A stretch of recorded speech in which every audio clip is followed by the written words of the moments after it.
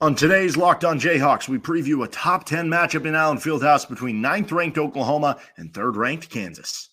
You are Locked On Jayhawks, your daily podcast on the Kansas Jayhawks, part of the Locked On Podcast Network, your team every day.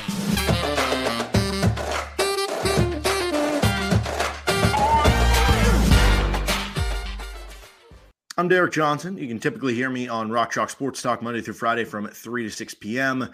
and normally here on Locked On Jayhawks, anywhere you get your podcasts, including on our YouTube page. Sorry we haven't had a show the past couple days. I just had a new baby girl. And yes, I am very tired as we get ready for this episode. So again, might be more sporadic, but thanks for joining us. We're previewing a top 10 matchup between number 3 Kansas and number 9 Oklahoma in Allen Fieldhouse. Chance for both teams to bounce back. We'll get to our storylines of the game. Johnny Furphy starting for Kansas, the OU scouting report, matchups of the game, and Hawks to soar on this episode of the show, which is brought to you by Game Time. Download the Game Time app, create an account, and use code LOCKEDON for $20 off your first purchase with the Game Time app. You can use it to get into the Oklahoma game.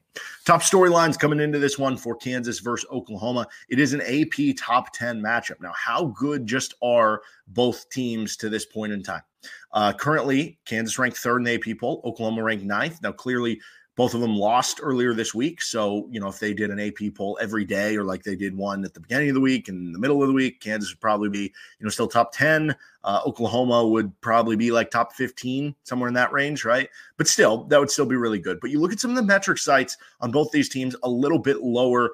Oklahoma more in that like top 20-ish range. Kansas has really fallen off in some of those metric ratings. I think right now coming into this game, Oklahoma's 20th in KenPom. Kansas is 19th. And we've talked a lot about that over the course of the season with Kansas kind of falling there. Big reason why is they're not playing up to expectations. I think they're 5-10 against the spread on the season. I think they're 3-10 over the last 13 games, and they're like 1-6 over the last 7 games against the spread, which is a lot of how KenPom formulates is that, how are you doing versus expectation? There's some flaws to that. Like, you see BYU, for instance, just beating teams they're supposed to be by 30, by 50, and that is worth more than Kansas maybe beating a top 10 opponent that they were supposed to win by 1, by 2, right? You're not going to get as much. So there is some flaw in that, but still, if you, over the aftermath, you don't perform over and over again according to expectation, maybe that lowers your expectation. Maybe we saw a bit of that in the UCF game earlier this week. So how good are both teams? Because they're trying to bounce back.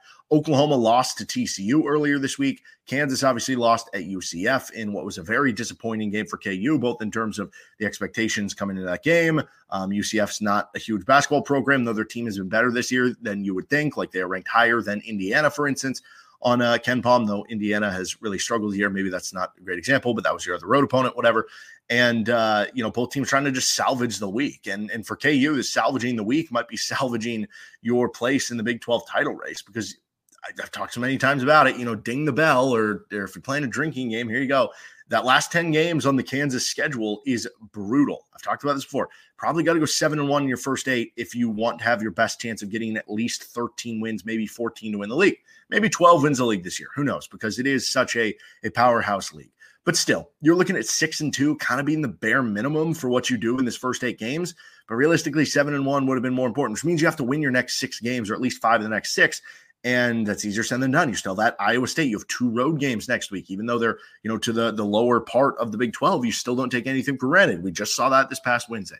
Now, speaking of playing on the road, Oklahoma's last road win in this series in Allen Fieldhouse was in 1993. So it's been a while for them winning in Allen Fieldhouse, 31 years. But they have been darn close lately. You feel like they're getting closer to the edge that maybe one of these, they're going to fall off. Now, then again, it felt like that forever with Bob Huggins' West Virginia teams. It was like KU just kept winning these close games, coming back from behind at home. And it's like, eventually they're going to get one, but they haven't yet. I don't know. So maybe that's the case in this one, but OU really close. Last year it was 79-75. And with 2.5 minutes left, Oklahoma had an 86 win probability percentage, according to KenPom. Then Kansas finished super strong over the last 2.5 minutes. You go back to the 2022 game in Allen Fieldhouse, which, those were the last 2 editions that you've played against Oklahoma with this staff, with Porter Moser. And that was the Zach Clements game that you needed Zach Clements to give you those big minutes and hit that big 3 just to escape what was a 67-64 game over Oklahoma. You even go back to 2021, and that was the last year for Lon Kruger It was 63-59. They've been very close these past couple of years, and this OU team is much better than those past 3 Oklahoma teams have been. Maybe not much better than the 2021 team. I don't know. I'd have to go back and look at that. But certainly than the last 2 teams, I would think, for Oklahoma. And with Kansas, is this your worst team of those last 2? Probably, right? I mean, 2022, you won a national title, so you're taking that one. Last year, I think I'm taking that one at this point. I mean, that was the 3rd overall 1 seed. So remains to be seen. This one maybe has a higher ceiling, maybe because you have like a Hunter Dickinson that you can get in the half court. I don't know. That's a discussion for another day. Nonetheless, they've been very close to doing it. Does Kansas have more than 3 or 4 guys? I guess 3.5 guys in this game becomes a storyline. That's been kind of a theme here over the past couple games for Kansas. And Hunter Dickinson, we know what he provides, but he had the foul trouble and didn't have a great game against UCF. Some of that was maybe him. Some of it was foul trouble. Some of it was the way UCF was playing the zone. Kevin McCullough, had a bunch of turnovers last game, but still overall, we know both Kevin and Hunter have been All-American good so far this season. KJ's been excellent so far in his specific role and what he's asked to do. Outside of that, it's been shaky, right? The bench has been shaky. You've gotten flashes here or there, maybe a good game here or there from certain players, but not consistently at all. And even in the case of DeJuan Harris, it's been a little bit inconsistent with either turnovers the last couple games or some games where there hasn't been like the scoring impact. Maybe hasn't been as good of a defensive player as he was last season when he was the Big 12 Defensive Player of the Year. But there still have been some good DeJuan games too, right? Like the Kentucky game certainly comes to mind for me. So does Kansas have more than just 3 guys, 3.5 guys? I think, you need to start seeing that happening. And maybe one of those guys can be Johnny Furphy. We saw Furphy play really well off the bench against UCF. Marco Jackson ended up playing 22 minutes, 0 points, didn't take a shot, seemed a bit perplexed, flummoxed by the zone that was coming at him. And that's kind of been the thing with Marco. He's such a good athlete, but we haven't always seen that because sometimes he's just processing. He's still churning through. He's trying to figure out what to do as a young player. And with Furphy, maybe it's just a better fit in general. When you look at what this Kansas team has with those 4 returning vet starters, just finding a guy who can play better, like on his own, I don't know. Johnny Furphy, I think, has a very high ceiling. So maybe I'll regret saying this, but I almost feel like Marco Jackson has a better chance of being, I don't know, like a lottery pick or a future All-American at Kansas, by the time they're both juniors. Then again, Furphy's a really good athlete and can shoot it from 3. So maybe I would take this, but still, I feel like the potential is there for Marco. When you're looking at what the role player needs, can you shoot threes? Can you rebound? Can you do things without needing the ball in your hand? I think Furphy can do those. I do think Marco's a better on-ball defender than Furphy is, but if Furphy can be a better or just as good, team defender, then I think it makes up for some of it. So he's going to be starting in this game that Bill Self announced over Marco Jackson. It's less to me about the starting though, and it's more about who finishes the game and how many minutes does that end up being? Because Marco played 22 last game. Furphy played 17, even though he played well. Does Furphy start and he still plays 17 minutes and Marco plays 22 off the bench? Because at that point, it just doesn't matter really, right? Outside of maybe the mental game. Maybe the mental game of Furphy starting makes him play even better. Maybe it's a confidence boost. Maybe the idea of, if you have Marco who has been maybe processing a little too much, but we know the athleticism is there, but he hasn't always used it in game. Maybe coming off the bench allows him to play with a freer mind and allows him to use that athleticism more. And, it's almost like with Marco, you're better off. Like with DeJuan, you want him to rein it in right now, right? You have so many turnovers. With Marco, you almost want him to be the opposite, be the bull in the china shop and use what you're good at, even if it does lead to some things there. Now, obviously, KU's had their recent turnover issues, but anyway, Furphy starting. We'll see how that impacts it. Does he end up playing 25 minutes? Does Marco play 15? I'll be very interested to see. As far as the Oklahoma scouting report, 13-2 on the season. They're ranked 9th in the AP poll. 18th on the metric composite rankings, which shout out to Andrew Weatherman, who puts those together with a bunch of the different metric sites, the net rankings, the, Ken Palm, Bartorvik, Sagarin, a lot of those put together. And they coming into the week were 18th. KU was 16th for what it's worth in that. They have 4 top 80 non-con wins. They beat Iowa State, who's that's a really good win, by 8 points. That was in their Big 12 opener. And so far, their only losses were by 12 in a semi-away game against North Carolina and a 9-point loss earlier this week against TCU. On the year, top 50 offense, top 15 defense. They're middle of the pack in tempo, but they have gone faster on offense. They've actually been a good transition team, but when they don't play transition, they're fine running a bit slower if they have to, and they play good transition defense for the most part. What they do well, overall 2-point offense, good. Solid shooting, kind of above average volume and above average efficiency. So you put those together, that's solid from three. Really good on free throws in addition to the 2-point shooting, which leads to a good effective field goal percentage offense. Their effective field goal percentage defense is really good. They're top 10 there, thanks to a top 10 3-point defense, which maybe there's a little bit of good luck that has gone their way, but also there are some things that you can do to try to mitigate that.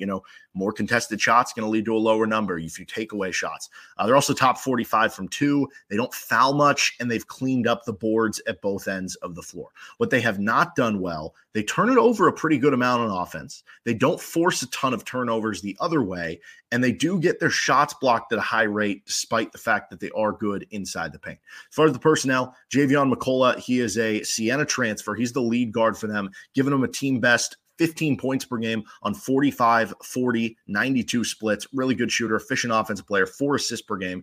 They'll play Latrey Darthard a lot at the 2. He's a Utah Valley transfer. Career 37% from 3. He's only at about 32% from 3 this year on good volume for OU, but that tells me that he's going to have some games that are going to boost that percentage because his career, which has been a long career, is certainly higher than that. Otega Owe plays the 3 for them. He's a 6'5", 215-pound bowling ball. He's been awesome, over 14 points per game, nearly 4 rebounds and 2 steals. He's shooting 61% from the floor and 14 of 21 on 3. So he's basically, kind of DeJuan Harris. He only takes selective threes, but he's hit them at a high clip, and he's been unbelievable driving to the rim, and he's been a great defender this year. For my money, an all-conference player so far, and McCullough, I think, could certainly have that too.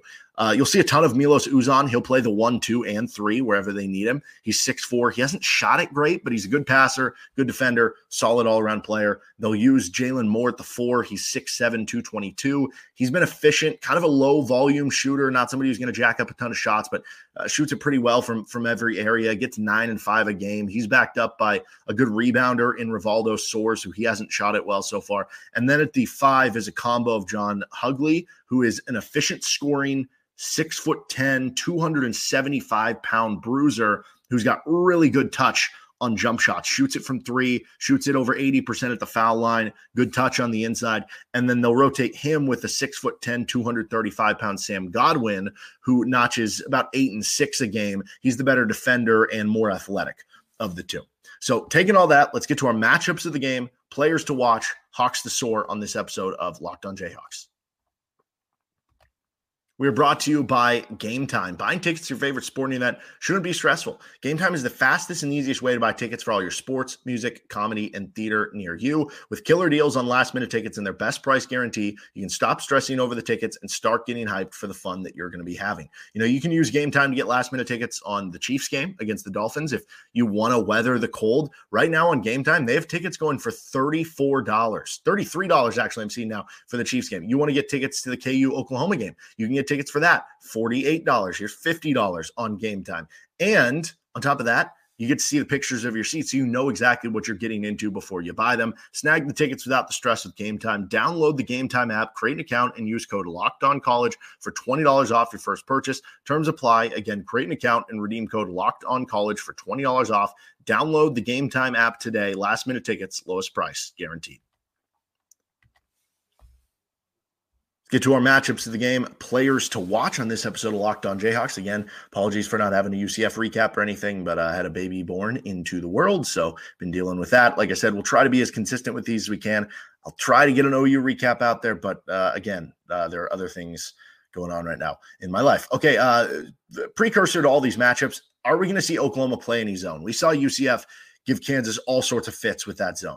And it makes me wonder if we're going to see a lot more Big 12 teams throw out a zone, even if it's not for the entirety of the game, at different points in the game, because it really frustrated KU. Now, not every team has the personnel that UCF has, right? When you look at what UCF does with their zone, they've got elite shot blockers on the inside. I mean, collectively, their 3 centers average over 4 blocks per game, one of the best block rate teams in the country. They're one of the best steal rate teams in the country. They got athletes all around. So it's a combo of a good zone with really good players to run that scheme specifically. I mean, they were one of the best defenses in the country coming into that game. Their offense, not so much, but KU looked perplexed by it. So are we going to see OU run into that? But number one here, valuing the basketball. KU has the worst conference-only turnover rate in the Big 12 so far this year. Probably not a surprise, right? You saw the TCU game. You saw the UCF game. Oklahoma has been near top 100 in turnover rate defense this season. So that would tell you they've been pretty good at it, above average at it. But in their 2 Big 12 only games, it's only 13th of the 14 teams in turnover defense. That number is not translated into Big 12 games. And over their last 5 games, so their first 2 Big 12 games and their last 3 non-con games, they're only in the 8th percentile, meaning 92% of college basketball is better than them in steal rate over their last 5 games. They're not really forcing them. So far, here are KU's 4 worst turnover rate games on offense this season. This list that I'm about to read will go from worst to 4th worst. Central Florida, Marquette, TCU, Missouri. That's 2 losses, UCF and Marquette, which were your 2 worst, 1 near loss, TCU, and 1 win that was, maybe closer than expected, right? Missouri covered the spread. They were up early in the game. They came back late. So, there's a very clear correlation. And that's probably for a lot of teams, right? Hold on to the basketball, you're going to do better. But for KU, when they're not holding on to the basketball, it's not the difference between, maybe 2 extra turnovers than the average. It's been explosively high numbers. Furthermore, though, Oklahoma's in the 94th percentile in points off of turnovers per game, and their 2 lowest defensive turnover rate games, both losses. You hold on to the ball, you win the game. You don't, you probably won't, honestly. Number 2 on matchups. Can Kansas and Oklahoma win without hammering their offensive shooting strengths? Kansas is in the 95th percentile in field goal attempt percentage at the rim, and in the 90th percentile in field goal percentage on corner, or field goal attempt percentage on corner threes, meaning the total number of field goal attempts they take, what percentage of them is coming from these areas. So, therefore, KU is taking a lot of shots at the rim and a lot of shots in the corner. There's the bare bones way of putting that, which typically tends to be like a pretty strong analytic strategy when you're looking at it that way. Problem is Oklahoma defends well in that area. The 2 shot types that they've prevented the other team from taking the most by, best percentile for them are at the rim and corner threes. They try to prevent you from taking those because at the rim are obviously the highest percentage shots. Corner threes are usually the best percentage of 3-point shots. Maybe KU's strength is better than OU's strength here, that, even though they're good at taking this away and you're good at doing it, maybe yours is just better and it doesn't matter. But if it does mean that KU gets less of their bread and butter, do they step up from other areas? Can you be adjustable? Because right now it feels like KU hasn't been overly diverse. When teams take away, like Bill Belichick made a living off that with the New England Patriots. He would make you work with your left hand. He would double team your number 1 target and say, can you beat us with your other guys, right? It feels like KU hasn't been great at playing with their left hand. When teams take away their inside scoring, when teams take away like one thing or this or that, it's been a struggle for them. And Kansas is shooting just 37% on mid-range 2s. They're only at 38% on in the paint, but not at the rim 2s.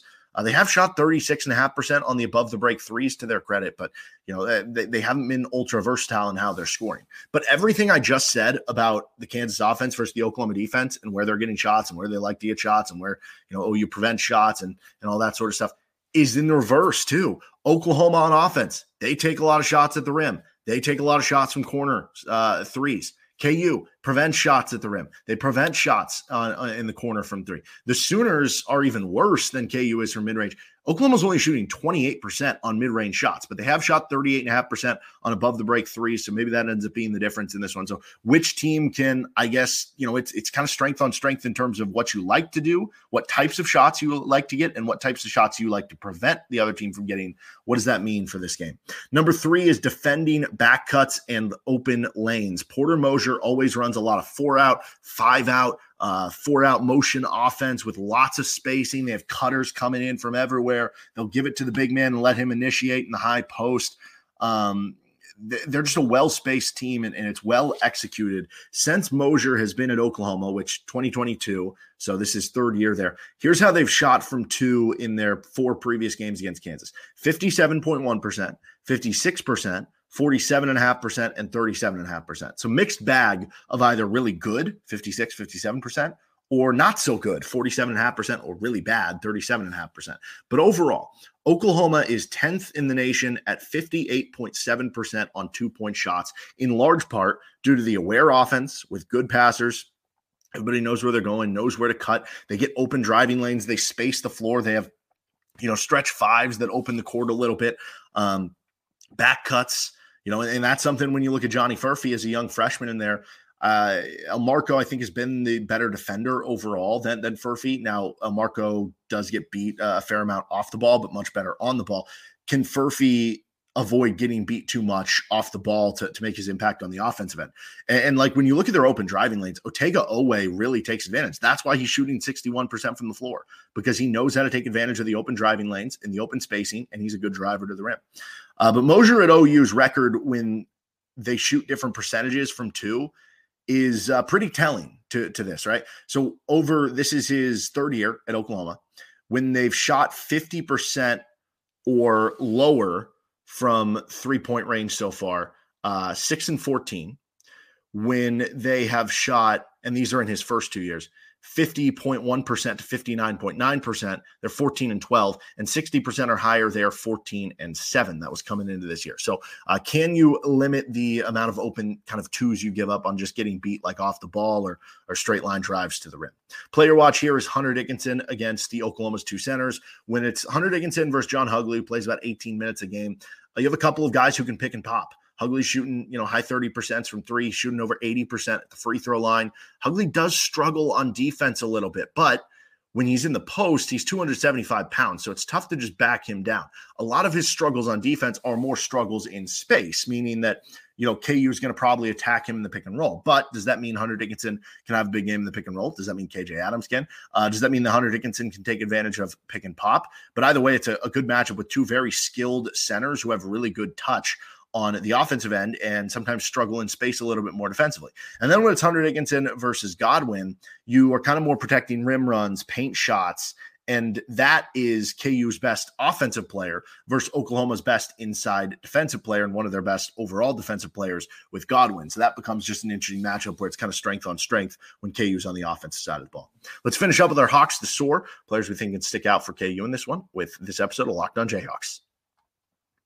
We are brought to you by FanDuel Sportsbook. The NFL regular season is wrapping up, but there's still time to get in on the action with FanDuel, America's #1 sportsbook. Right now, new customers get $150 in bonus bets guaranteed when you place a $5 bet. That's $150 in bonus bets, win or lose. The app is so easy to use, and there's so many different ways to bet. You can bet on a live same-game parlay. So if it's halftime of a game and you think somebody's underperforming, you think they're going to have a better second half or whatever it is, somebody's cooking someone, boom. All you got to do is use the live same-game parlay. You can find bets in the new Explore tab. Make a parlay in the Parlay Hub, the best way to find popular parlays and more. So visit FanDuel.com/lockedon and make your first bet a layup. FanDuel, official partner of the NFL. Finishing things up with Hawks to soar for KU. I kind of mentioned that, if Hugley's in there, maybe they'll try to pick and roll him. Maybe they'll try to get KJ switched on to Hugley, because KJ is so good in the pick and roll that maybe he can have a big game. Also, KJ just always lights up the crowd at home, so he's certainly one to watch. But I'm going to actually go DeJuan Harris here for my Hawk to soar. So DeJuan has, I guess, not had as good of a season would be one way to put it as he did last year, in my opinion. Last year he was, I think, Big 12 honorable mention. And I thought you could have made a real case he should have been at least on like the third team all Big 12 overall. I thought he was a good player for you. He excelled. He was one of the best role players in the entire country.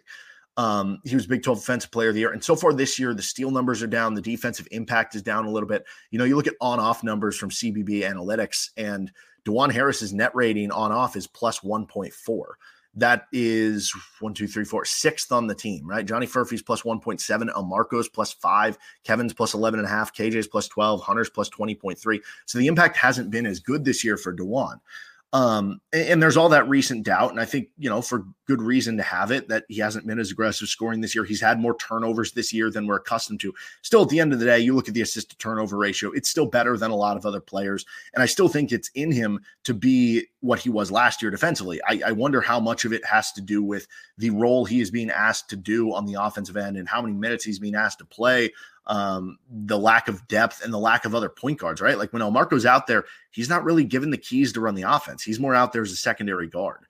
So much so that at the beginning of the year, Bill Self was saying Kevin McCullough is our backup point guard.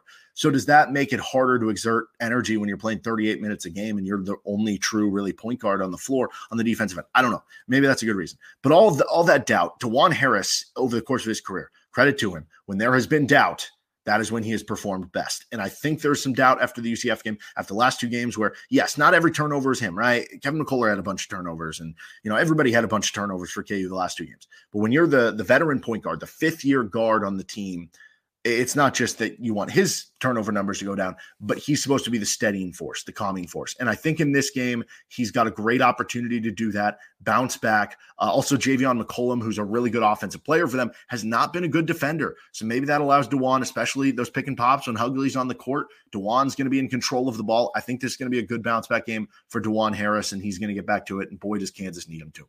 That'll do it for this episode of Locked On Jayhawks. You can find our show anywhere you get your podcasts, including on our YouTube page where you can like and subscribe to the show. Try to be back for KU OU recap. Still need to do a KU football catch up, I guess, with some of the decisions, a couple transfers committing in, Devin Neal officially returning back. So stick around for all of that when I get a chance here with LOJ. See you next time.